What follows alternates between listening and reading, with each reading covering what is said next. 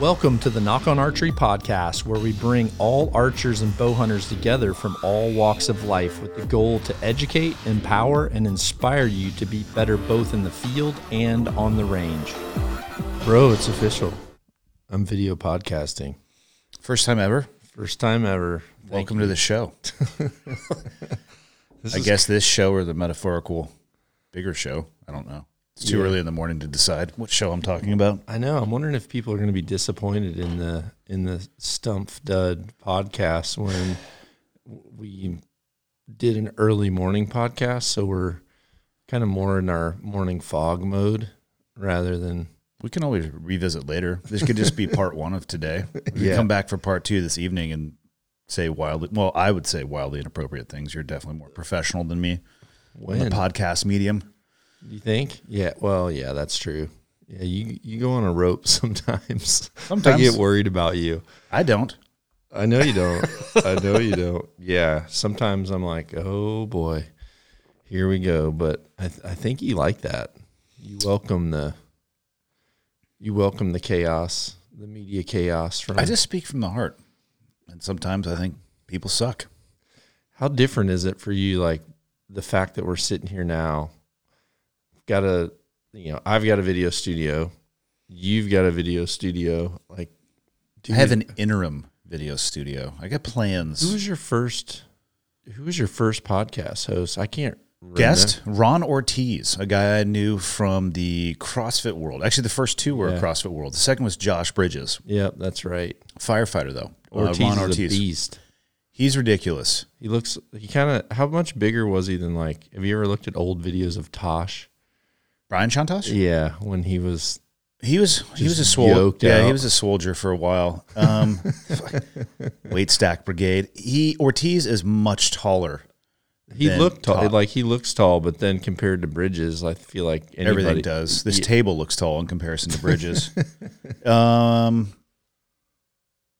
a magnitude of order larger than Ron is just a towering beast of a man. He looks like that, so I've always wondered if that was the case. Yeah. Well over 6 feet tall. Dude, think back to where we started. Like even when we did, I think it was a Cleared Hot podcast with Tosh, me, you, and Tosh in Texas. Yeah. And we were just in that little room. You had your first, both of us had little I think it was a little Zoom setup. Yeah, man.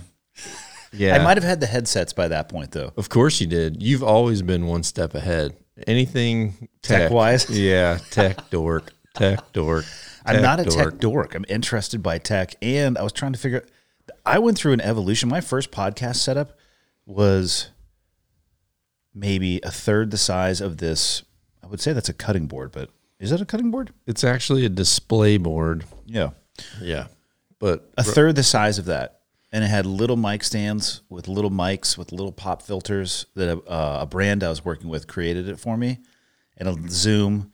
I think the first podcast I ever tried to record, the batteries died on it, so I lost most of the audio, if not all. Think of how many podcasts we lost. Like the dumbest thing. Forgot to have your mic plugged in. Batteries fell out. Trusted the batteries. Yeah. Power surges, which is still a high possibility even right now. Never trust the batteries. Yeah. That's why I saw that. And I was like, Waz, damn. All right. I know. I like it in here, though. This is cool. It's very cool. Yeah. The cameras won't be able to pick up, Joe over there.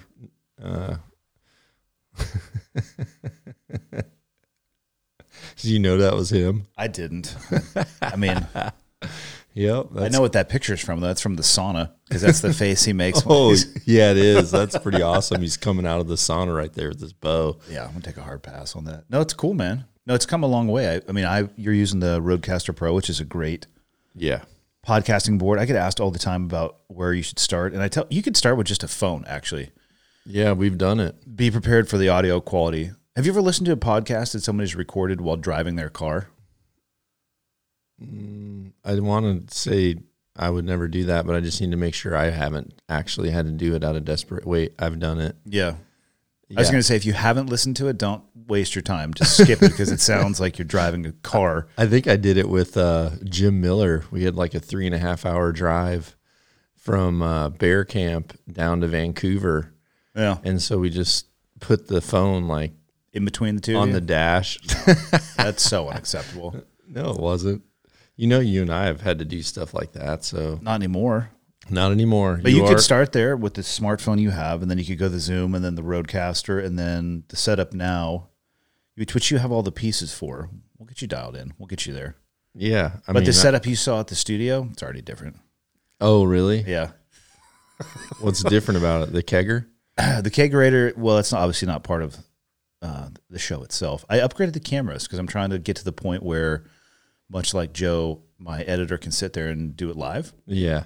which doesn't actually save any time, but it just means that the product is ready to upload faster. Yeah. So You've done really well on scheduling. I think you being home more, your consistency on scheduling helps a ton. I didn't have anything else to do. I was stuck in Montana, which is not a bad place to be stuck. But no, I did. I met almost 2 years of every Monday for the conversation Yeah. episodes, and then 55 weeks in a row of the Full Auto Fridays. Yeah. Yeah, it's good. I think the consistency is important. I think it helps. For me, it's always a struggle just because I'm gone a lot. Well, the hunting season for you, you're off the grid. Yeah, goodbye. So I will be more active this hunting season as well. So I'll just bank them. I'll try to bank. I think the farthest I've ever been ahead is like 5 weeks. Yeah, I've had a few emails about my post yesterday where I just, was happy that you were back. And I I've guess always for been the, around. I was just doing other things. you were around, but you weren't around. Obviously, you went through, you've talked about it, haven't you? Yeah.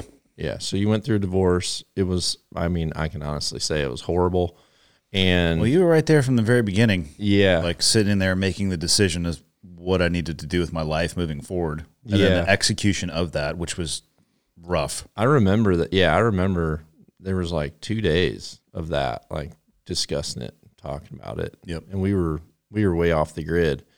And then I remember the two of us driving that boat, and like, in your mind, you had made your mind up, and I could see you like thinking about how everything was going to have to go forward.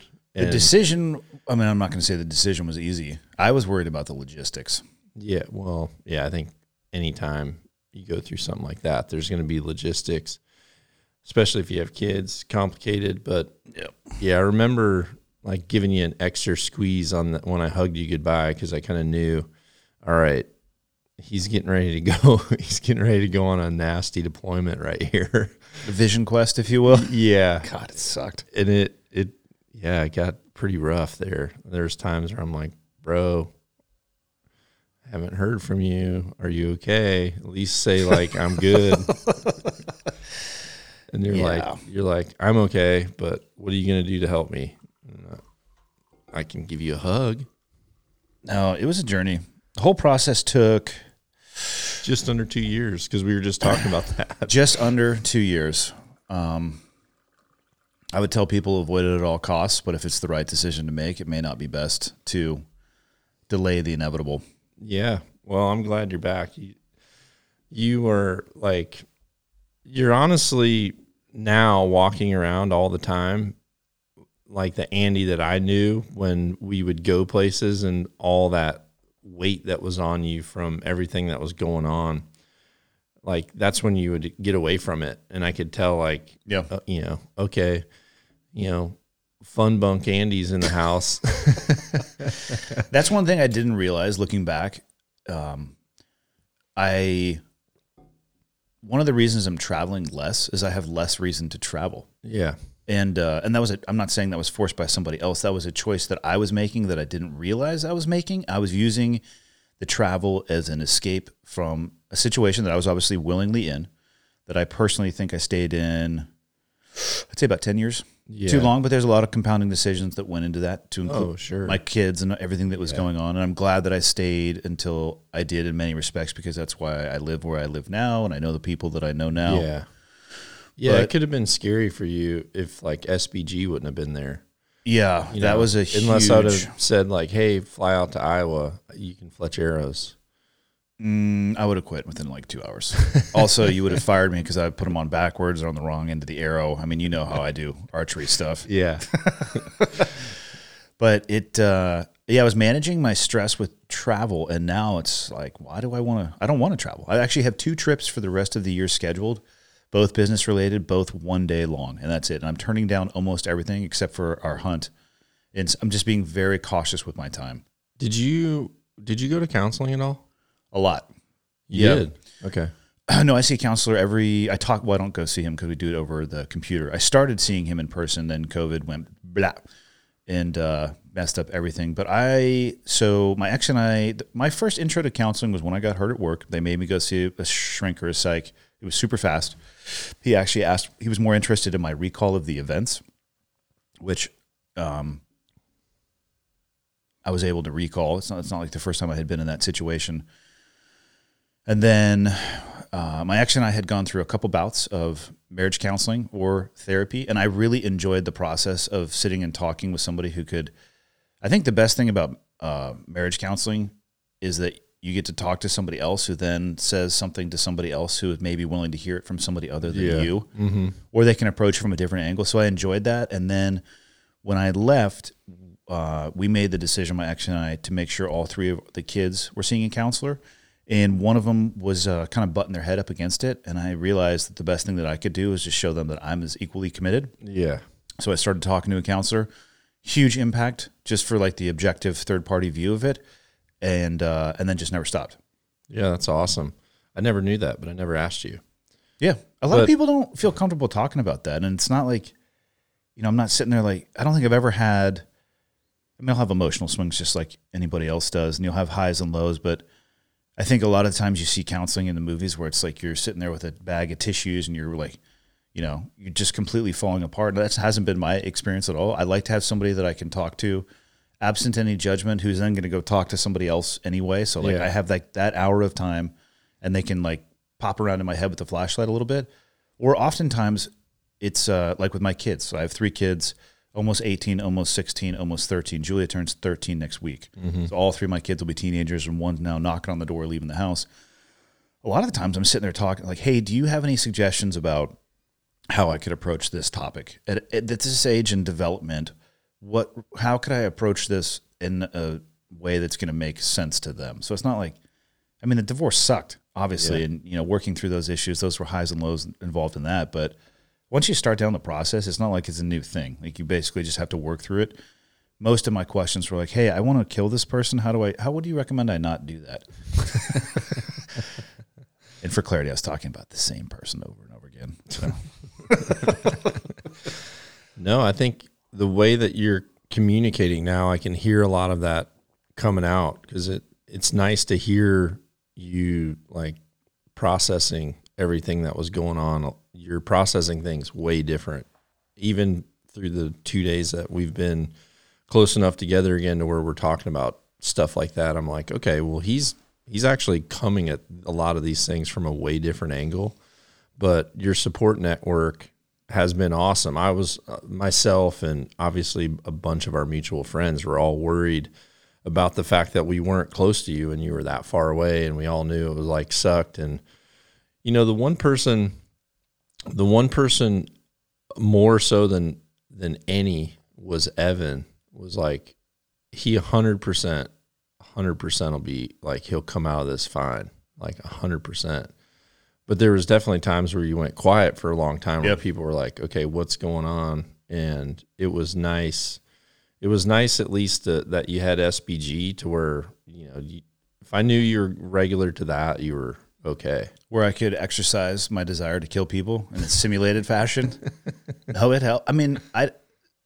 Of course, shortly into the divorce process, it's like, hey, let's throw a pandemic on top of this, which is also, by the way, going to destroy 50% of your ability to do what you used to do professionally. Mm-hmm. And it's not like you talk about money at all in a divorce, so that didn't make it complicated. And the gym did shut down for about 9 weeks. And for me, I have to be physical. Like I just come from, I played sports in high school. I was obviously very active in my military career from just being physical. It's just a difficult job.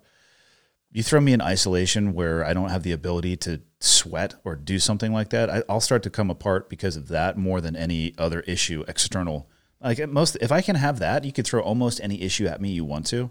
You take away that physical aspect, the wheels come off the bus pretty quick. I've had a few times in the last probably 2 months. I mean, and it's happened a lot over the course of, I call it my career, but just my life, where I know I'm not training at the rate that I want to, and that starts to derail me to where I'll get like moody, getting upset. Oh yeah. I'm telling people, like, I know I haven't I haven't worked out as much as I want. I haven't been shooting as much as I need. I have to just tell everybody no. And, and we did prioritize yourself. Yeah, we did that. Actually, we did that about a month ago. Sharon and I just kind of had like a big team powwow and just said, listen, John is not going to, do not contact before 10 o'clock, because normally people know I'm up early. So as soon as I work out, like I have to work out before I turn my phone off airplane mode. That's like my rule. So as soon as I work out and turn my airplane mode off, then all of a sudden it's just everyone knows. Like an ambush, if you will. Yeah. Yeah. And so we had to just kind of tell people, listen, I need to be able to, it's a lot of time. I mean, it's a lot of time to go to the gym. It's a lot of time to, be up at first light, try to for me, I call my stretching having a coffee and getting in the hot tub. Like that's me just trying to get loose and, get the wheels and gears turning. Yeah. Get everything turning. And then once that happens, I can get a second cup of coffee and, I can go out and just start practicing and try to at least shoot enough to where I know I've polished, I don't really have a specific training routine, but I just know, how much I need to do to feel confident to where if I had to go shoot right now in front of people, which, obviously with the tack that's going to happen. I just have to be on point, on point or within reason. And I know there's definitely times where, if someone just gave you, a freaking AR right now and a pistol and said, hey, we're going to, let's do a tactical thing. Your motor skills are going to have you at probably 80% capacity anyway, which I know deep down when it comes to shooting a bow, I'm probably 80% where I want to be most of the time. Yeah. But if I know that I haven't put in any effort to be above that, it's really gets at me. And the same's true even with lifting. I know with workouts now, it seems like the older I get, the recovery time is equally important to the workout time. Otherwise, I can just overtrain myself, and that's maybe it's my size or whatever, but that's the truth. And I'm trying to balance serious shooting sessions on top of that. So just having that routine for me is part of the sanity too. So I think it was awesome that you were able to have that schedule too, to where you knew, hey, this is when my class is 12 to 2 every day. I prioritize for myself. Yep. Which is not that much time in the total time of a day or a week, but I will take 12 to 2. Even when people will fly in to do podcasts, like, hey, what time do you want to meet? 2:30 every time. That's when I record podcasts, because I will finish a class, do open mat, change out, grab a bite, walk the block to the podcast studio, meet him there. And it's just, I have to do that. Otherwise it just comes unwound for me. Well, you did an important thing too. You set yourself up for convenience. Oh yeah. Because that's when people are trying to build a habit, or when people are trying to create a new lifestyle, right? Yeah. If you don't make it convenient for you to be able to do it, the likelihood of you being regular on it is drastically different. And that's why, every one of the places that I have where I make stops throughout the day, every one of them has the ability for me to build a bow, shoot a bow, write on a chalkboard. Yeah. You have chalkboards everywhere. Yeah.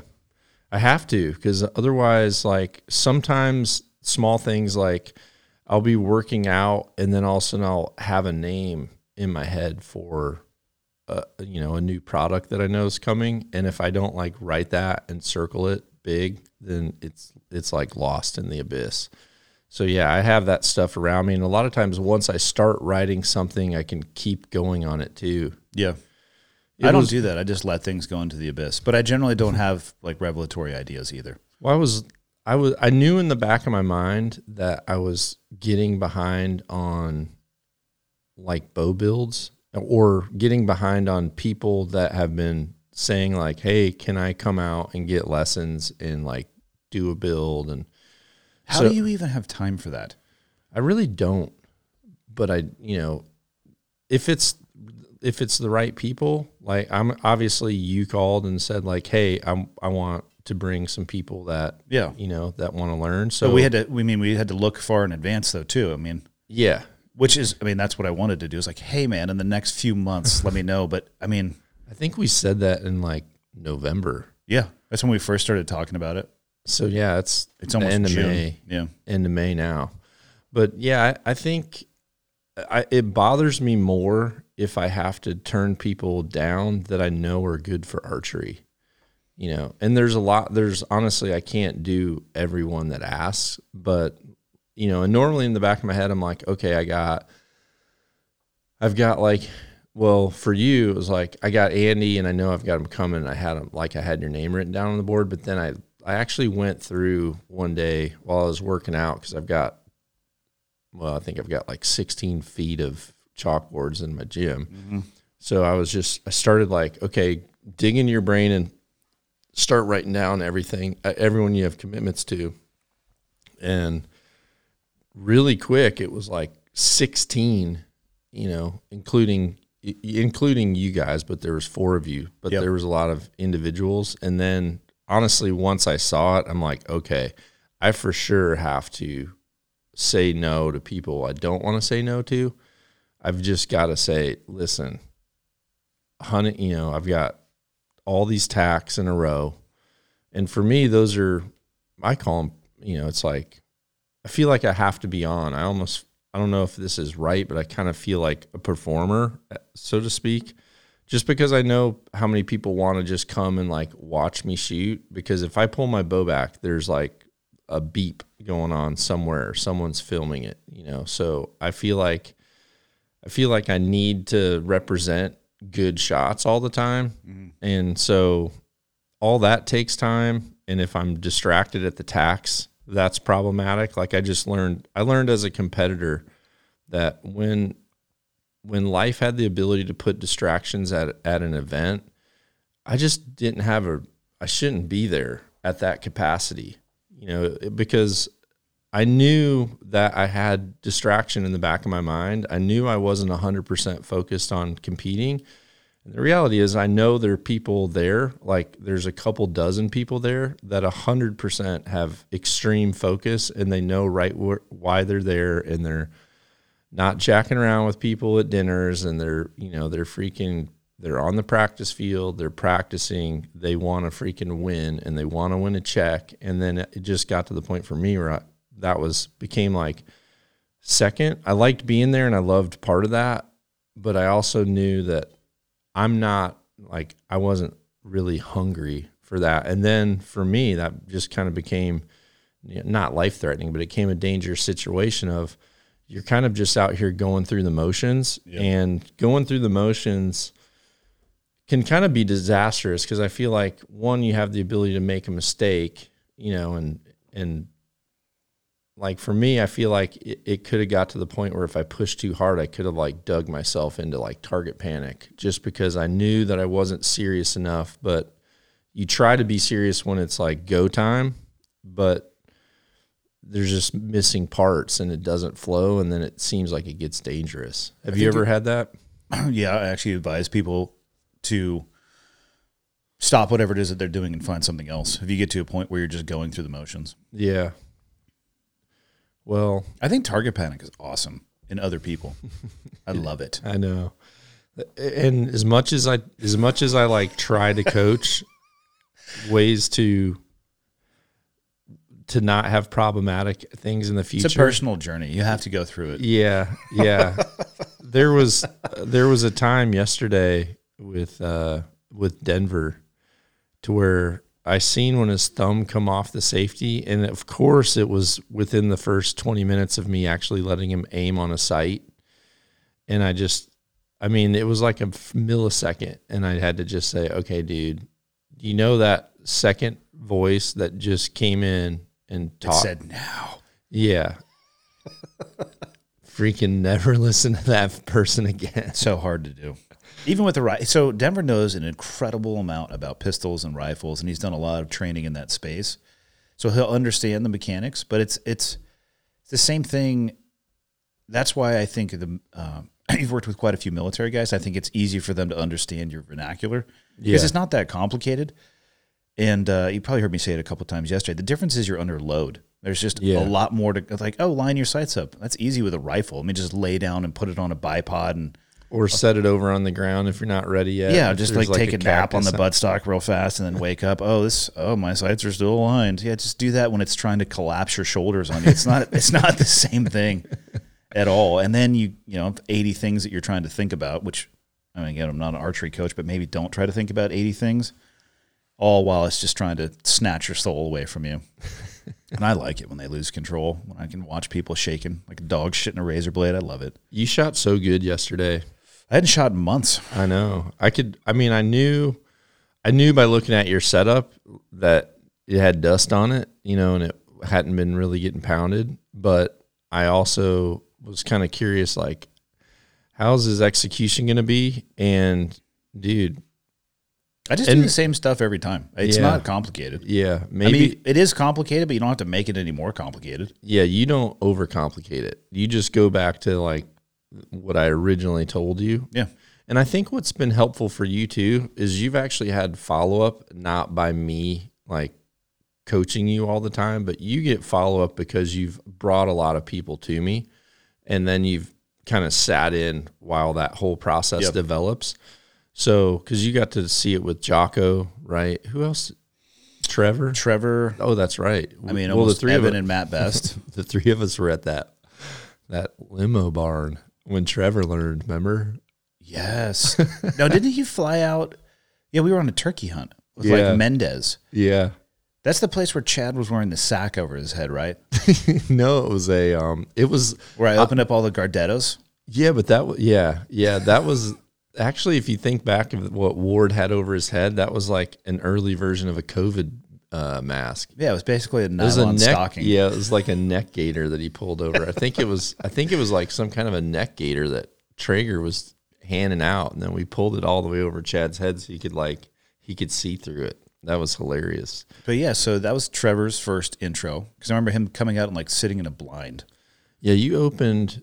This was a big event. It was like it was a big turkey tournament or something, right? And so which I saw zero, but I did have a cow stick its face in the blind. Yeah, you sent me a picture of that. You said, I still don't know what a turkey looks like, but this thing is looking in my blind. And it was just this cow like inside your turkey blind just looking at you. But I remember they had bought a bunch of supplies, like a ton of supplies for everybody. And for some reason you had opened, forgot where it was, and then opened another one and forgot where that was. Like 3 or 4 bags of Costco size Gardettos, because I remember when you were holding it, the bag was like below your waist and the hole was like right here at shoulder level. No, I know I opened up many because I was hammered. You were. You had a smile on your face for a while. That was awesome. So I have a question for you. I love non-archery term people tell me things that they like or that they're going to do for archery, but they kind of make up their own names for stuff. Okay. So if you could design, let's do 5 archery targets that had your own name or like being, what would they be? Because you said one yesterday, you're like, I want to get I forgot what the heck you said. I don't even know what the name. Oh, a dick weasel. Yeah. You're like, I want a dick weasel target. Yeah, I need a turkey. I need a dick weasel. Turkeys exist. Not when I go hunting. Would you do a Seagal? I would consider it for sure. He needed to have a bandana on and a sash. That guy's such a fuck show. I hate him with a passion. I know a few people who have met him, and I'm yet to hear a good story about him. People ask where my hatred comes from. Just spend 5 minutes on Google with Steven Seagal and, like, I don't know, maybe sexual assault, and you'll understand why I hate the person. But back to the targets. So I'd go Dick Weasel. Turkey already exists. Seagal would definitely be one. I don't know what else I would Actually, I'll allow a turkey because I know you have a serious I hate them. death wish against those. I hate them. They're all over around my house, too. Less now than they used to be, but I was sleeping one morning, and there's a rock pile by the master bedroom at my house. And a turkey started gobbling at it, and its wing hit the glass sliding door. And then I had to have been the dumbest Tom ever. It was strutting around a rock pile that doesn't look anything like a turkey to my eyes. And it would just like posture up and then go get it. And I mean, I'm not going to tolerate that level of abuse and assault at my house. So he got blasted. I don't believe you, but I do believe that you took down a bunch of trees that you knew they were sleeping in. Yeah, I did. I cut down I'm like, quite a few. dang, you've trimmed back quite a bit. And you're like, yeah, the freaking turkeys. I'm trying to think of what other targets that would use. My favorite one is the elk one, obviously. Yeah, yeah. I think if I were to come out with one, an Irish elk would be up. Have you ever seen those? Have you ever seen the Irish elk? Do they actually have that, or is that a mythical creature? No, well, it existed at one time. Does it still exist? It exists in a museum, but there was actually an article that came out in a pretty unique magazine about it. I'm going to look for it here because I have never heard of that. They're freaking amazing. It's like an elk. I would say it's like an elk that mixed with a moose. It would be how I would describe it. A milk? Yep, a milk. Did they just get hunted to extinction? I don't know how the extinction happened. I'm trying to see if I could find this dumb thing. Of course I can't when I need to. Performance anxiety here. No, they're super cool. I mean, obviously if they were endangered or something, I wouldn't go after it. But if you could genetically bring something back, I would certainly bring one of these back before a dinosaur, personally. But I think one of the targets I would do would just look like a door, so Jim Miller could hit it. a door target? A door target. He'd feel more comfortable. Dang, I don't know why I lost that. That's stupid. Yeah, I think a door target could be solid. And then you've got one more. What would be one thing that you think would be a high ticket item at a TAC event? A TAC event? I mean, I'd probably just go with like a block target, but you could bring your own picture of your ex-wife and just shoot at that. All right. Of course, you said one thing that was on the verge. Well, you've kind of treaded down three already. I got to Google it. I had a picture of this really cool article, but so this is like, that's what an Irish elk. Whoa, look at that rack. That's what they look like, and they existed. It looked like, I mean, it obviously looked like something from Lord of the Rings, but tell me that thing wouldn't be just awesome. Wow. Yeah, that's pretty amazing. That does look like the paddles of a moose. Yeah, it was. Not that I would know, because I've never seen a goddamn moose in the wild, but. Well, you left early. That was your fault. That was my fault, but also Barclay stayed the whole time and never saw one either. So, like, there you go. For everyone looking, that's an Irish elk versus a human. Was that a whitetail? Yeah. Wow. Beast, right? Bigger than a moose? Yeah. And the antlers are like freaking as big, like that's wider unbelievable. than this table. Yeah, I saw. It might be as wide as this table per paddle. I saw like I don't know if it was the remains. I don't know if it was, kind of like something they had dug up, but I saw like a full skeleton of one in a museum somewhere, and I was like, holy cow. Is that like a dinosaur era animal, though, or is this somewhere in between? Might be in between. That would be awesome. Yeah, I forget. I I think the reason the antlers were so big, it had to do with like their mating, and that was like what the female, like the display was why they would choose who they chose. So that's why they like became so big. It wasn't for the purpose of anything thrashing and destroying. Although I bet they could. Oh yeah. I know what I'd do if I had them. Yeah. Like these two guys behind you. Yep. Step Brothers. What do you think of that? It's good. It's one of my favorite movies. We're here to interview together. We're here to fuck shit up. Which is what I would do with those paddles. Did you watch that the first time with me? Me and Sharon? No, I've got that one on heavy rotation at the house. Okay. Because I remember we watched a show that you hadn't seen, which I was really surprised by. Like the very first time I came out? No, when we came to Montana for the first time, we sat downstairs and watched a Will Ferrell movie down on the couch. I don't think it was Step Brothers. It was like 3 or 4 years ago. 4 years ago, maybe. Yeah. I don't know if it was Step Brothers. That one's a classic for sure. Okay, so you're back in the game. Yep. What's on your schedule? What's on your plate for hunting season? Yeah. What are you going to get after? What's on your bucket list? I said Irish elk, so what's on your bucket list? I mean, if there's any animal I think that I could go hunt, it'd be like northeastern Afghan, like 22 to 24-year-old male. God. Preferably with, sack of grenades and maybe a suicide vest on. That'd be sweet. See, I just speak from the heart. No. Hunting season this year, so my buddy Nelson. He's actually the guy who got me into jiu-jitsu. He is very dialed into the hunting season in Montana. So I put in for more tags this year than I ever have. So I finally have an antelope tag. I have a couple deer tags. I have my 920 elk tag. Mm-hmm. He put me in for, he was sat there.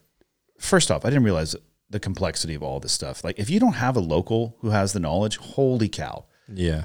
Because we were on the Montana website and he had all the districts already picked out because there were so many drop-down menus that I would have gotten completely lost. I don't know the difference between 270 and District 418W. I'm like, okay. Yeah. So he helped me through that whole process, which took like a half an hour, and then tags just started showing up at the house. So I have a broad swath that I can go after. For statewide tags? Statewide. Yeah, that's cool. Yeah, a bunch of turkey tags, the deer tags. I need to put in for a cow tag. I got a buddy who is just so generous with his time, and he's got a range at his house. I want to get a cow for him just for meat for the year because he wasn't able to get one last year. And it's good because last year jacked up my arm not too long before hunting season. So it allowed me, though, to kind of dive back into the rifle world, and I started working with Christensen Arms. So I'm going to do some rifle hunting. I'll probably dedicate my deer tag to rifle because they're going to come out and film a rifle hunt. And then the elk tag, you and I get to go hunt together again, which will be nice. Yeah. Those are really, the elk, if I could only get one tag, I would be super happy just to chase elk around for a little bit. I think one of the more difficult things isn't people learning archery or getting into archery or bow hunting. I think one of the harder things, especially west of like whitetail country, is knowing all those units in like the time, like the zones. There's hundreds of them in Montana alone. Yeah, when you can hunt within those, because there's like some of them you have like first and second season within a zone, and that doesn't necessarily correlate with another spot or multiple tags per season. Yeah, some of that which allows stuff you to do some things but not other for this time period. But then I was so lost in the matrix. I'm still lost. That's why I'm very consistent in where I go, because I've really tried to like know where I'm allowed to hunt and times I'm allowed to hunt, and also the different statewide rules in those different areas. So I don't really venture outside of what I've kind of put together in pieces over 30 years. Yeah. Because, if I went to a brand new state, which in times where I do this, one of the calls that I make, I'll make to like a local game warden in that area and just try to ask them, hey, what are some common mistakes non-residents or non-locals make that you could help me with? Because sometimes there's always like fine lines that you just don't know are there. So I really want to try some different stuff. Like I've done like goat hunts, billy goat hunts, but I've done them when other people have drawn them and said, hey, I've got a goat tag and such, do you want to go? And I'm more or less, eyes and packing. I'm kind of more of an assister. And I've liked it. You can't touch anything, right? You're just there to help them out. Yeah. So, there's still places where they'll say, I'm putting in for this and this and this.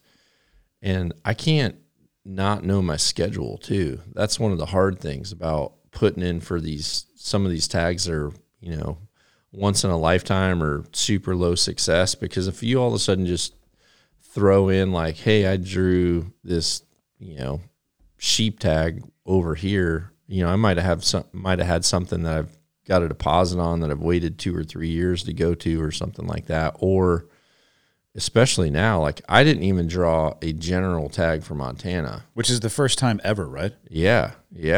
And I know a lot of people that did not. And so that's a reflection of bow hunting's growing, archery's growing. However, it's also a reflection that, it's going to get difficult for people like me who have just always had these routines. We're going to have to play more. We're going to have to put more names and hats, to getting squeezed. Yeah. To be able to still have the same amount of options. It's almost like you're going to have to put in for more. And one of the things that maybe makes this a little bit difficult is there's a lot of companies right now that put in for people. And so they'll just get people's information and they'll say like, what do you want to hunt? Well, I'd love to hunt a elk this year. Do you really care what state? They're like a hunting concierge, basically. Oh yeah. Mm-hmm. I didn't even know that existed. Yeah. Mine just is Nelson. Yeah. He's probably one. There are people like Nelson. And honestly, he's not doing that for everybody though. Like I'm just good homies with Nelson. So he sat me down. Well, like Jared from Huntin' Fool, I actually worked with Jared for probably 20 years when he was at Trophy Taker.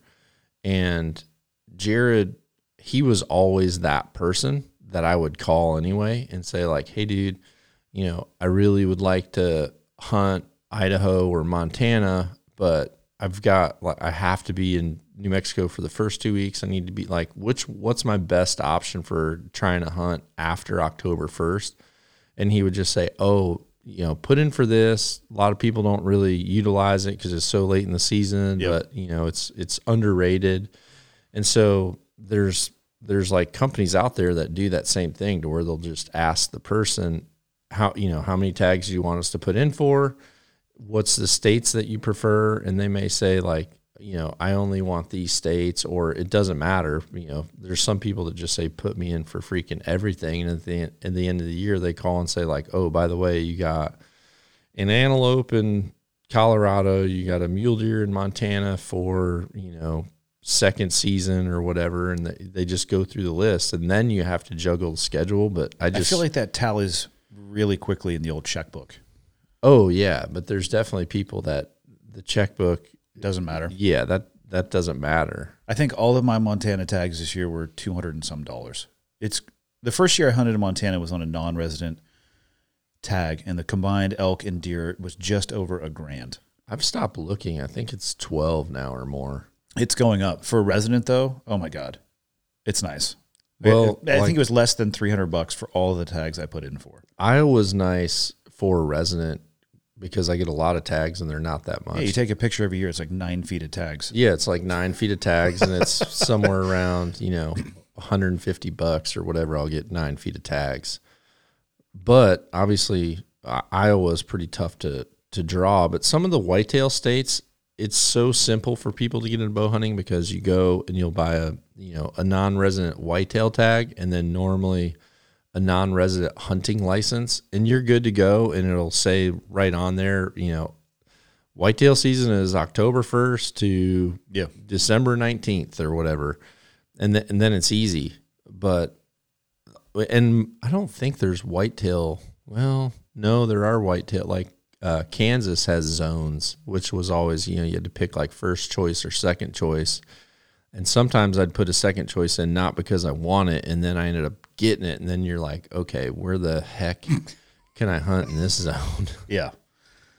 No, it's nice to have the local. But yeah, so for this year, I have all those set up. I'm going to do, like I said, a rifle hunt for Christensen, which has been cool to get back behind long guns and rifles. I was wondering how you felt about it. It's nice. I enjoy it. Yeah. Specifically long range marksmanship. And by that, I don't mean a couple 100 yards. I mean, you're coming up on, 4-digit numbers. Like that's truly long range. It becomes much more of an art form than a science. Yep. And it's cool to tinker with it because the tolerances are so fine, talking about a quarter of a minute of angle or the biggest one is the wind. Like that's probably one of the biggest differences between archery hunting, in my opinion, and rifle hunting. Wind for archery, meaning they can smell you. Like I'm not incredibly worried about, I mean, obviously if it's like a gale force wind, I probably wouldn't be out there with my bow anyway, but it can have an impact. But the wind on the ballistics of a long rifle is just unbelievable at those distances. Yeah. And you have to factor that stuff, and you can read books about calling wind, but good luck reading a book and then trying to dial your scope in and look at the mirage, and then you see it going 4 different directions in the flight of a bullet. You just gotta spend time behind the scope. So that stuff has been fun.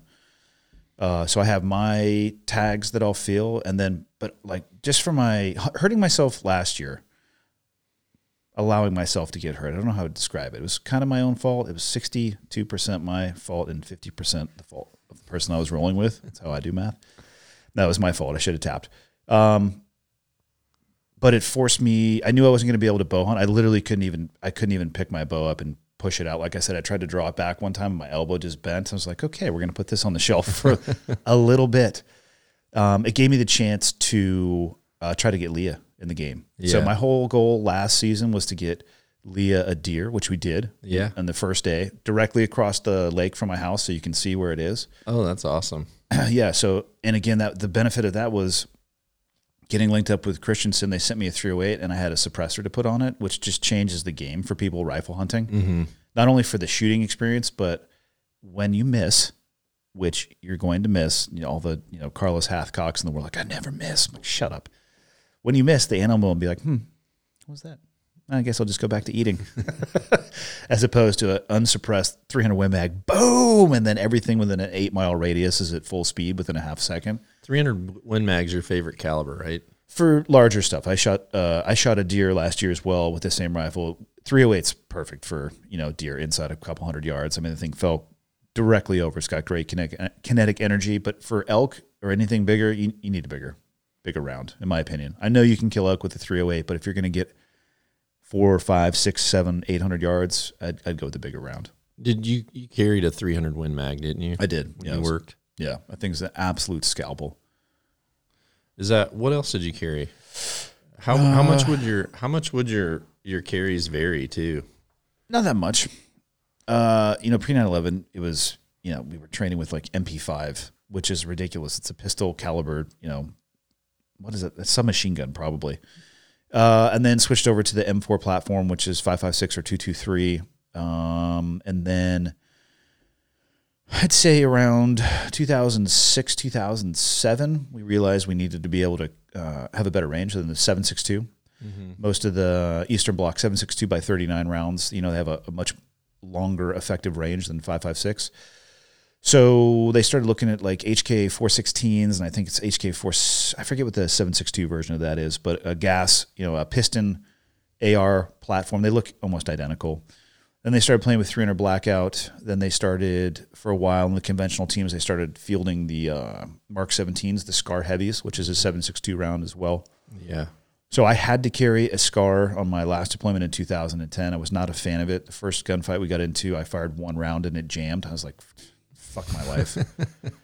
And then it was just like one shot from there on out for the rest of the day. And I just found I had to clean it to a level that I didn't want to have to clean. But it's moon dust at the same time. So I don't know if anything's really tuned for that, but then just that bolt action 300 Win Mag is just game time.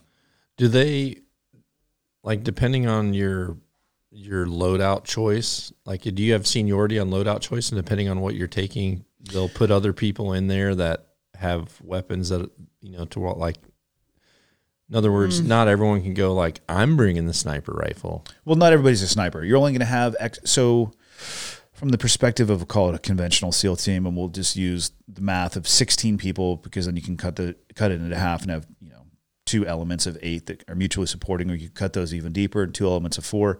You'll probably have 2 snipers per element of 8. And you're only going to get so many sniper suites, the guns that you get issued. Yeah.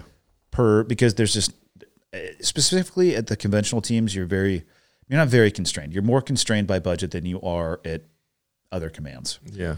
Where, again, though, unless you go to sniper school and are sniper qualified, you can't just go into an armory and be like, today it will be a 300 win bag. It's like, no, you could carry, I think, in 2010, you could carry the 5.56 version of the SCAR or the 7.62 version. You could carry a slightly shorter barrel or a longer barrel, but I mean, that was it.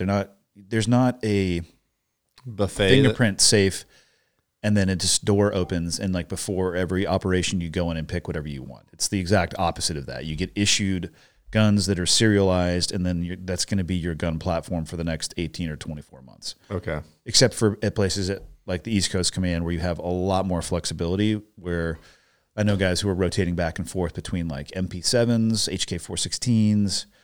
I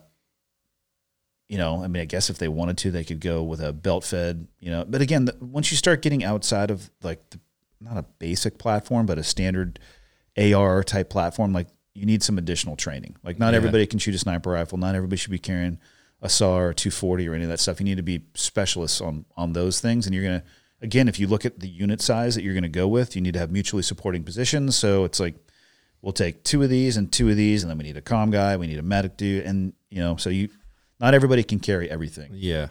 So you have to go to the school specifically for sniper school. So you carried a 300 Win Mag and a Javelin.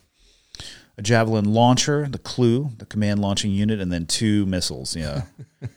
I fashioned a backpack. It was like the Toy Story where the little thing would pop out. I had 2 missile tubes, and then I'd put the CLU on top of that, and then the 300 Win Mag, and not walk very fast at all. And sometimes I would make other people carry the missiles, but I wouldn't let them shoot them, obviously. Yeah, I kind of envision if there was no rules anywhere that I would have seen that loadout. I played by the rules. I just was the only person who was qualified to actually shoot that weapon system. And then we were in a place where, by 2010, they had... That's where Tech Dork comes in, but I could tell you probably looked at wait a minute. If I want to shoot one of those, I need to be the only one that knows how to learn this. I had already gone to the school years before, and I don't even know why I was sent to that school. And we were over in Afghanistan, and we had done a turnover, and I was looking in the Connex box with the stuff that we had turned over. I was like, son of a bitch. Those are Javelin tubes that had never been fired because it's an anti-tank weapon. And then I went on a mission to find, because we had the tubes, but not the launcher. So we had the missiles, but not the relatively complicated system that you have to hook the 2 up. It's connected by a liquid gas lithium battery that you charge, and then eventually you're looking through the warhead. Yeah. Because it's a fire and forget heat-seeking missile. Just fucking awesome. And I didn't have a launcher. So I went on a mission, not like an operation, but a personal mission to find one of those, which I did at a Green Beret ODA who traded me for a half-shell helmet. One's worth about $50,000. The other one's worth about $400. We did a straight up trade. He put it on a convoy that was coming out, and then I hooked the sucker up, and nobody else knew how to fire it. And we'd be sitting out there, and these guys, So when was the day where all of a sudden you're just like, hold on a minute? Not long after I got the launcher, because a PKM it's a machine gun. And it's basically a belt-fed 300 Win Mag. So you can sit vicious. back. It is vicious, but they can sit back at 1,500, 2,000 yards and just lob in 300 Win Mag rounds. And you imagine how shitty that is. And you have this little pea shooter. It's like going to somebody shooting a catapult at you, and you're shooting back a rubber band. Like, well, this is awesome. I need to find a rock to hide behind. So I think probably a week after I got the launcher, we were out and we were being reported on. There was a dude on a hilltop, probably 2,000 yards away. And we could, they have ICOM radios, so like a little walkie-talkies, and we had the ability to listen to them, and through the interpreters, we could hear what they're saying. And he was coordinating an attack and maneuvering people so he could see, I was up in a high ground position. He could see the elements that were in the low ground position. He was maneuvering people to attack the low ground position, which meets the ROE of hostile act or hostile intent. Yeah. So he's trying to maneuver people, and He was the eyes in the sky. he was the eyes in the sky for sure. And clearly, and describing the low ground positions and what the people are wearing, like, okay, we're probably talking about the same people. Also, Yeah. this is a line of sight radio system.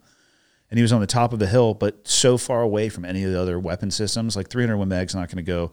You can try to shoot somebody at 2,000 yards. You'd need probably like a 50 cal, but you're going to miss the first yard. They're probably going to go on the other side of the hill and forget about it. Yeah.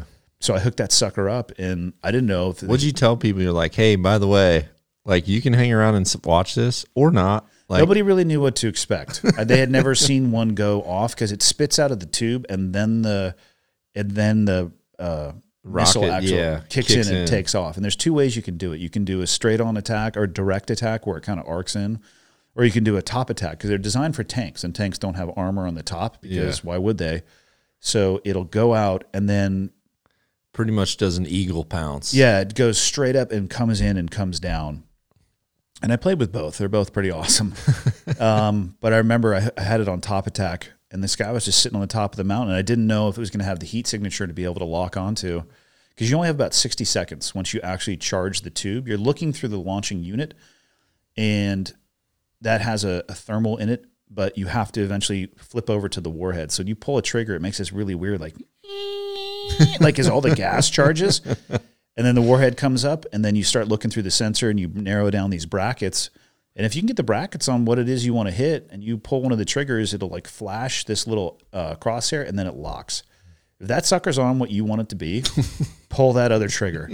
And then it just goes, doof, and it spits out, and it takes off. And people are just like, what the fuck? And then, I obviously immediately put it down and just pull my binos up. And it takes longer than you'd think it would, especially with the top attack. And people are watching. They're like, well, that thing's stupid. And then the entire top of the mountain vaporized. And they're just like, oh, my God. It's amazing. And it changed for us. It pushed people way out. Yeah. So there was people who tried to hide behind rocks. They just thought they were safe because they had had years of knowing the effective range of most of the weapon systems. And then when you have air assets that come overhead, they leave because they know what that sounds like. Yeah. And I was able to shoot that thing almost out to like 4,000 yards. It was awesome. Yeah, it's great. Yeah, they should name that thing the Stumpy because I think I shot like that had 12 your of those name things. all over it. Oh, it did. Yeah, I think I shot like 12 of those tubes. It was awesome. What are they around? I forgot. Just over $100,000. Of course you did. That's awesome. What do you think is going to be the biggest takeaway for everybody else that came and got lessons so far? I would say what's already smacking them right in the face is the knowledge that it is more intricate and complicated than they think. Mm-hmm. Like, let's pull this back, line up the sights. And the way you're teaching, right? Last night we were sitting and talking with Denver. I'm like, yeah, don't worry. In a year, Dudley will tell you something that you're doing now that he doesn't want to waste your time with because it'll just unwind you. It'll melt your face off. Yeah. So, I mean, all of them. Like, Leah's taking notes and trying to remember all this stuff.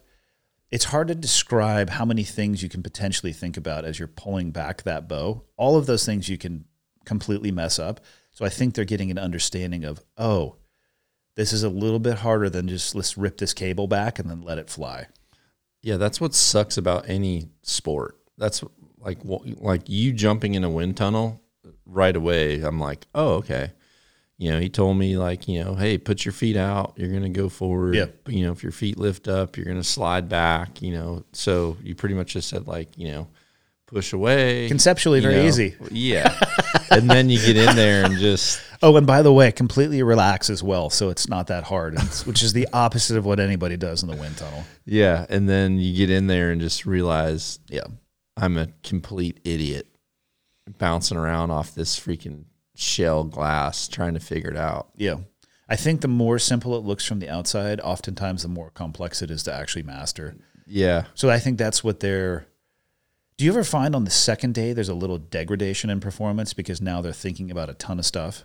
Well, there's always serious progression in something. Normally it's the thing that they struggled with the first day because they go when they start thinking about it. And it seems like right out of the gate, everybody does like better because they thought about a lot of stuff, but they hadn't done it mechanically. So they had kind of visualized, I think. People are like, yeah, I've thought so much about it. And then they'll do good right away, but then something else will pop up now to where they let go of something they should be thinking about and another thing comes in. And then once you have to start addressing that, then it's like the wheels will come off kind of towards the end of that second day. I think I shot my bow for 5 months before realizing there was a level bubble in there. A level bubble or a bubble level? Same thing. Okay. Leveling the bubble. That'll get Denver a little bit. Did we not talk about that? No, you did. Oh, that's right. But I you came here, and maybe I watched you and just told you about it. I think I knew it was there. Like I was physically aware that the bubble was there. I don't think I paid any attention to it. Yeah. I was focusing on other stuff, and then I was having like left and rights. You're like, how's the bubble doing? I'm like, oh, I have to look at that too. Okay. What's the one thing that you feel like you've seen me work with a lot of people? Is there one thing where you feel like they always ask you the same thing at the end of the night, or is there one thing that you like? What's the one little piece of advice you give them? The most common thing that people will say after their first day is, how in the hell do you hunt with this thing? Like, this is hard enough to stand in front of a target at 10 yards and remember all this. How do you kill an animal with this? Which is like, hey, pack a lunch. That's a journey for sure. Yeah. That actually is, if they are interested in starting because they want to hunt, I think that most people believe that's a very short journey. Like, I have a bow now. I can just go kill an animal. It's like, can you now? Yeah. Can you? Wait until an elk comes running at your face, bugling. And, oh, by the way, you're behind the power curve. You haven't ranged anything near you. You don't have an arrow knocked at all. And you have about 7 seconds to get into your shooting position. Yeah. Yeah. You definitely get trial by fire. Yeah. Once you go on your first hunt. And it seems like it's impossible to simulate that feeling people get the first time they actually encounter an animal and then make the decision of, okay, you're up. Like, get an arrow going. This sucker's coming. It's go time. And then you just see this like, wait, what? Well, statically, their shot process right now or sequence is like over a minute. Yeah. It's like, cool, you need to pack that into 4 seconds. You need to be ready to shoot in 4 seconds. Not easy. Yeah, and that's why practice is so important, because you just have to ingrain it so much to where you can be somewhat robotic in like those motor skills that happen. Yeah. You know, the number one question I think I get is, how steady is your pin on the target? Yeah. Because I mean, you've been describing it for years. It's not steady. Mm-hmm. And it's very hard to describe. Like, yeah, it's all over the place. Sometimes it's on the target. Sometimes it's not. They're like, how do you do that though? I'm like, you just shoot. Yeah. Yeah. Yesterday we were shooting in the wind and I was trying to get marks for Denver's bow to put a scale on there, which I should have never done. As soon as he came outside, I'm like, this is big boy area. Me and Andy are out here. Go back inside. But he was just kind of like holding his bow out, like with like his bow and his arrows, like, give me sight marks. Yeah. He was, because I said, like, are you just going to shoot 20 out here or something? He's like, well, once or twice. Yeah, but he learned. I think he learned the hard way why I didn't want to do that yet. I get why he wanted to. Yeah, I mean, I do too. Yeah, but yeah, your pin is blowing all around, and if you rush into that, it's not a good thing, because you're trying to just like trust the fact that you have some movement, which is why I keep targets really big and people are really close when I'm teaching. Because I'm like, okay, honestly, what their pin is probably doing out of the gate on that big target at 10 yards, that's probably about like what mine's looking like, I would say, at 100. Yeah. Do you think? That figure eight? Yeah, just like moving all around and, and you're trying to pull through. But But yeah, as soon as you start to go on smaller dots, obviously it gives the appearance your movement is greater. Which I think leads to target panic if you're not ready for it. I think it's the most important thing for people to have to embrace is that you and your bow or your sight pin are not going to be locked in a vise. They are going to be moving around. Which is true of rifle pistol as well. This perfect sight picture, it's why I try to teach people on iron sights on pistols before they put on a red dot like an RMR, ruggedized miniature reflex, I think that's what it stands for. But any type of red dot, because they will see the dot on where they want it to hit and they'll go, now! And it's like you just shot about 8 inches low into the left because you drove that gun. It's tough. And then you teach them on iron sights. You can teach them that surprise. It's all the same stuff, like the rear sight alignment, the front sight alignment. Allow it to surprise you when it goes off, not meaning like, oh my God, my gunfire, but you didn't know exactly when it was going to break. Do they do that? Are they more likely to try to teach someone with iron sights so that they're not seeing the magnification of all the movement and darting around? Or well, when you're teaching iron sights specifically on a pistol, you're staring at your front sight. So the target behind you is blurry, but your front sight is clear. If I switch you to a red dot sight, oftentimes people, they can stare right at the target and still see the red dot. Yeah. And I see it. You can see them because they'll like lock into place because that red dot is right there for a moment, and they smash the gun and just miss.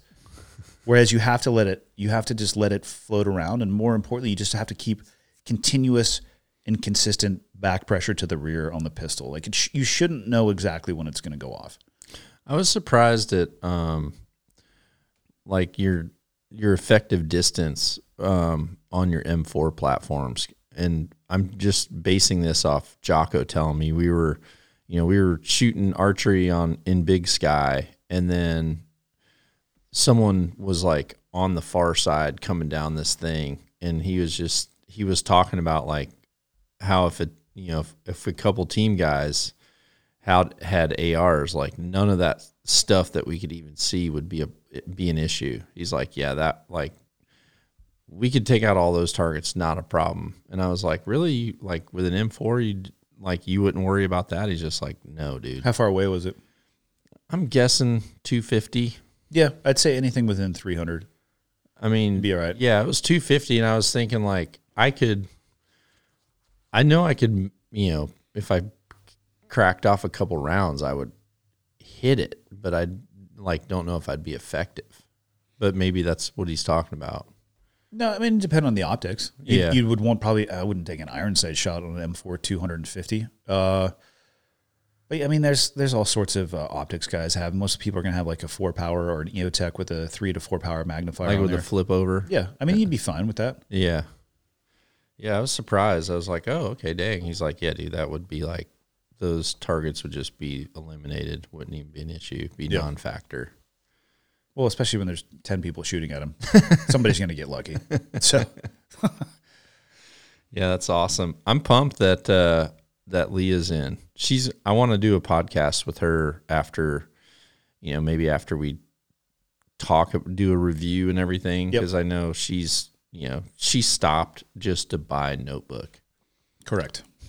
Like I said, her jiu-jitsu journey is, she probably won't tell you about it, but I think she got her black belt in somewhere between the 7 to 8 year mark, which is, in my understanding, accelerated. I don't pay too much attention to the time that it takes people, nor do I think it's a good idea for people to pay attention to that. Yeah. Personal opinion, I'm not a professional at it by any stretch. And then she competed at a super high level. I mean, she didn't compete last year, but the year before that, she was the world champ at her belt and age and weight bracket. Yeah. So she smashes people in the gym. It's awesome. I was trying to tell Harry that last night because they were having a conversation. I'm like, dude, she's a badass. She's legit.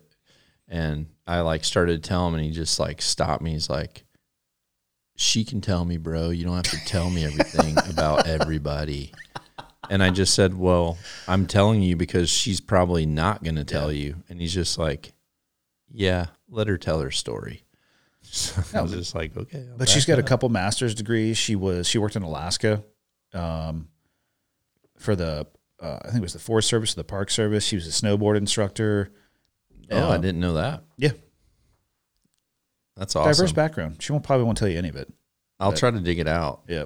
So can she out shred you on the mountain? I can go faster than her, which is all that matters. Because I weigh more. I love our first snowboarding trip. Of course, I got I think 2 trips down where I learned to scoot and scrape, scoot and scrape, scoot and scrape. Luckily JP helped dedicated that time to teaching me. And then once, because the first time we literally came out of the little tree house that we rented, and I kind of scraped down to the bottom, and then we took a little lift up to the top of that particular little hill, and scraped and jived, and then you just said we're going to take this ski lift over here for this next one, which Black Diamonds went to the top. Goddamn right. You're fine.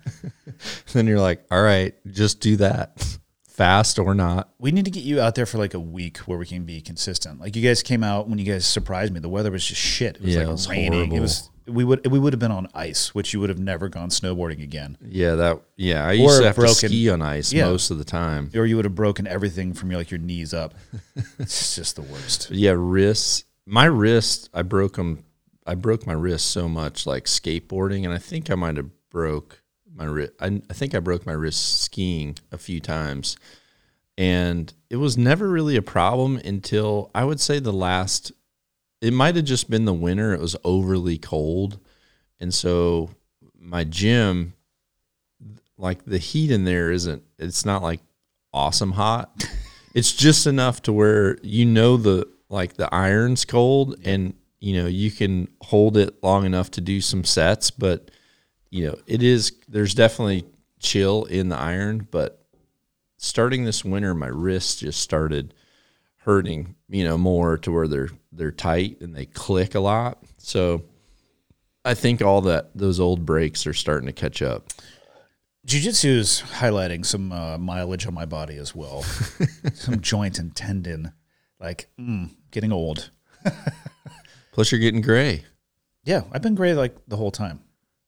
So what's one thing we haven't done together that we need to? Fuck, we've had some journeys. Yeah, we've had some awesome ones. Yep. What else could we do? Because on my phone, it recognizes people's face. So when I made that post yesterday about you, I just kind of clicked on your face to see, and I was like, oh, dang, I forgot about that. I forgot about that. I mean, we've gone to other countries and bow hunted. We've jumped out of some planes, the wind tunnel stuff. We've done tack stuff, done stuff down there with Black Rifle with Evan and Matt. I mean, hog hunts. I'd forgot we took Evan on his bow hunting hog hunt. I was right behind him when he pulled back for the first time, just trying to unwind him mentally. I've got that. I've got that on camera. Just shaking, it's just sheet in the wind. I don't know. What else would you want to do? I mean, we'd have to, if you want to jump some more, we just need to get you current. Yeah. I'm not even current right now. I haven't been able to travel and go jump. But yeah, I think I'd like to do that again for sure. Maybe a cool snowboarding trip would be a good one to go on. We got to get a little bit more mileage under you. Yeah. But I mean, because you can go to some really cool places that are remote and base it out of a cat skiing operation where they just take you up where Evan is. That looked super legit. Oh, when we took the heli? Yeah, he hooked us up with the locals discount. Me, Trevor, and Nelson flew up there. That was awesome. Just to have the helicopter just dropping you off, and it was a couple $100 per guy. I mean, yeah, that was awesome. But you won't have the skill level for that. Otherwise, it wouldn't be enjoyable, because if you fall in that and you're up to your armpits in powder trying to get back on your board, it's not the jam. Maybe I'd be able to stand up, kind of like when I was killing myself trying to paddle out surfing, and then got nuked a few times by waves, and then finally just put my feet down, and I'm like, oh, I'm just in the coral here. I can just walk. I don't think there's coral in San Diego, but where you were surfing. Whatever. Just rocks. Yeah, it was probably rocks. I don't know. I'm not going to come to a screeching halt in my grave and not have a lot of things that I wanted to do that I didn't do. Yeah, your bucket list is way, way shorter than mine. I don't know what else I put on it. Yeah. Launched javelins. I mean, played with all kinds of cool toys. Yep. Went pretty deep down the base jumping rabbit hole for a couple of years. Yeah. Well, and you had awesome funds to train you and, on the whole jumping side of things for forever. What's on your bucket list? I don't really know. I mean, I actually would really like to, I'd like to take more time to like be in a beach life, honestly. I would love to be able to dedicate more time to surf. I would like to be able to dedicate, like I almost want to have a year or something where I can try a lot of different things to see something that could potentially be a new hobby. Mm-hmm. Like there's small little things like I'd love to, and one of them I'm actually going to do. I'm going to go and learn this. Mountain Primal has a really awesome meat processing process. So I'm going to go and actually learn, and it's something I'm going to bring. Like on a cow? It'll be on a buffalo. Okay. Yeah, it'll be on a buffalo, and then also some of their stuff, like they do have farm-raised elk as well that people buy, but it has to be like properly raised and stuff. But still, what do people do with them when they buy them?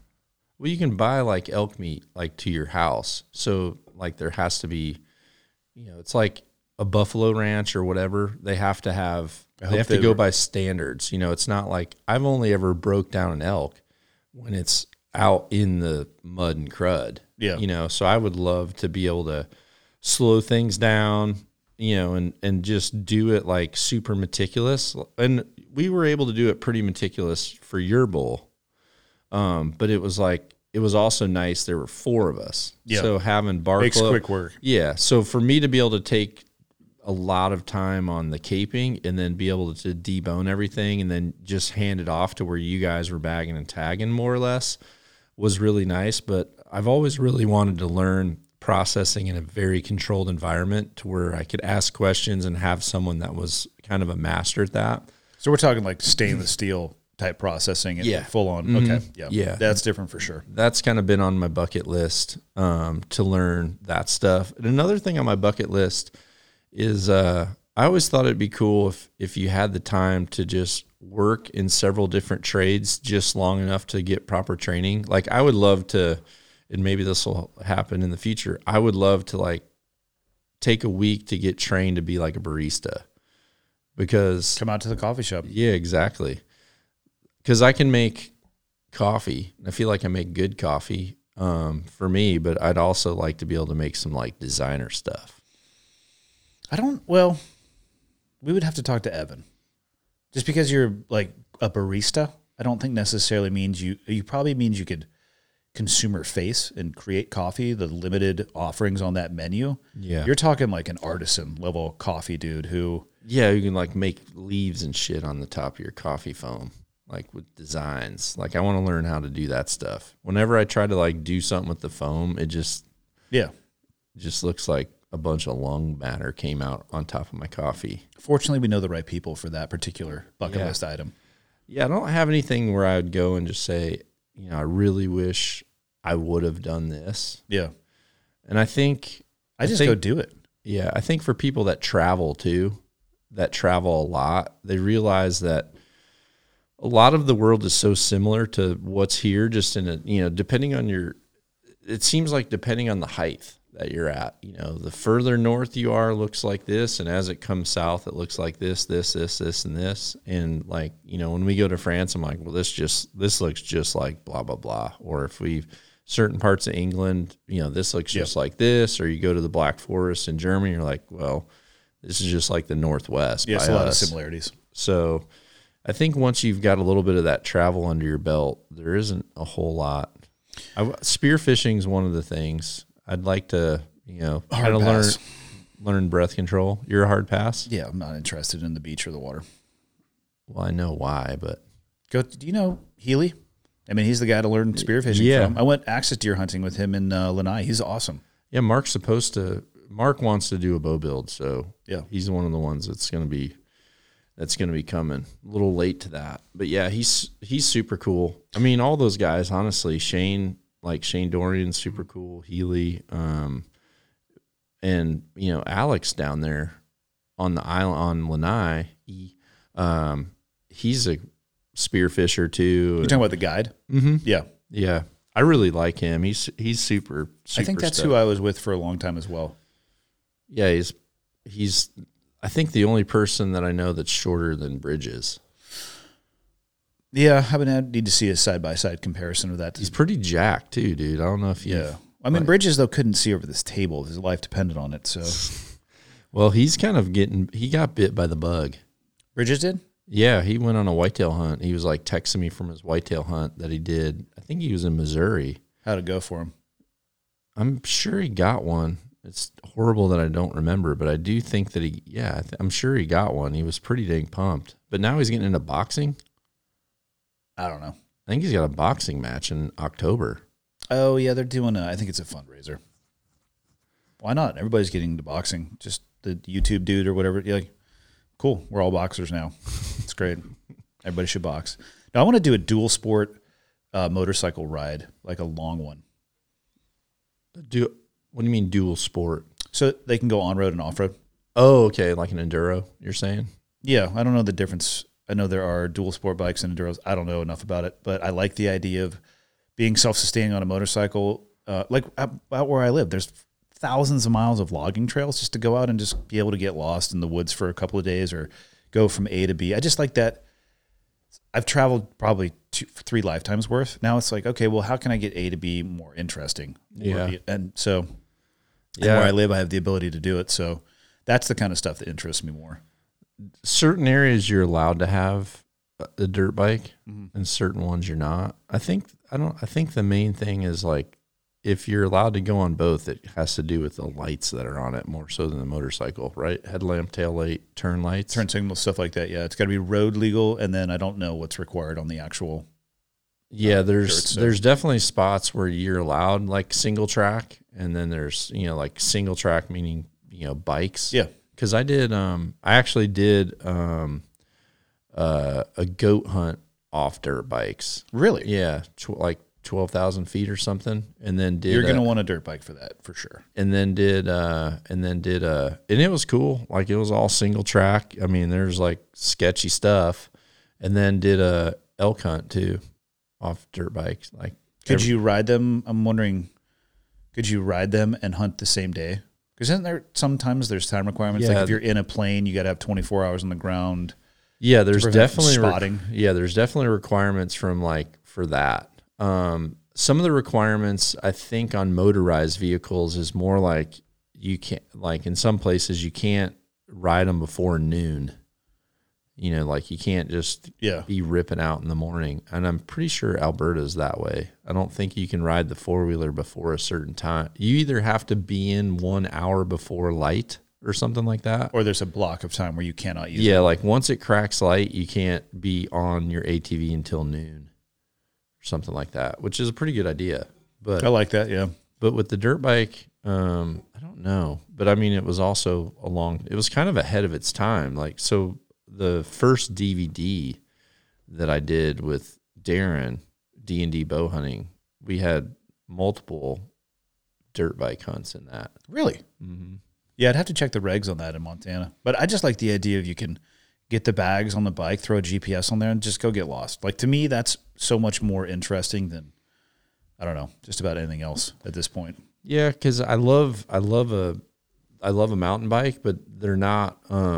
There's just, you have limitations on that mountain bike. The mountain bikes were awesome up in BC. Like once you have kind of a pop-up area, and if you have the ability to charge in that pop-up area. Yeah, the pedal assist ones, those things are modern. Yeah, then you're good. But they also have limitations, like once you have to cross a little bit more of a stream or something, or if you like have mud that's deeper than a certain depth, and that crap gets in your your shifting cogs, then you're just, or your whatever that little like tension wheel is. Yeah. It's like once you get that thing boogered up, then it's problematic.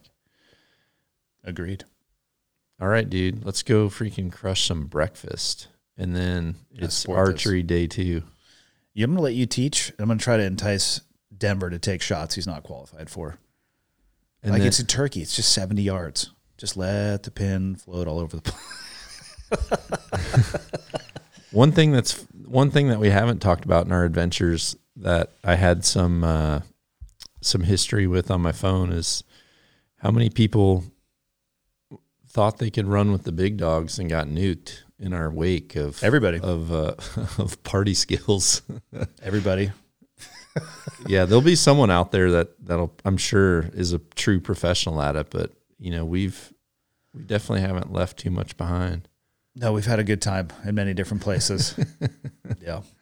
All right, dude. Cool, man. Well, thanks for being the first one in the video podcast area. Well, now awesome. I have to upgrade my goddamn podcast studio. This is bullshit. Yep. That's the thing. We're good at one-upping each other, so might as well just keep leapfrogging. So fair enough. All right. See you, everybody. Be sure to check out knockonarchery.com for our full line of custom designed products, as well as free in-depth education and bow hunting entertainment to help you shoot at your best.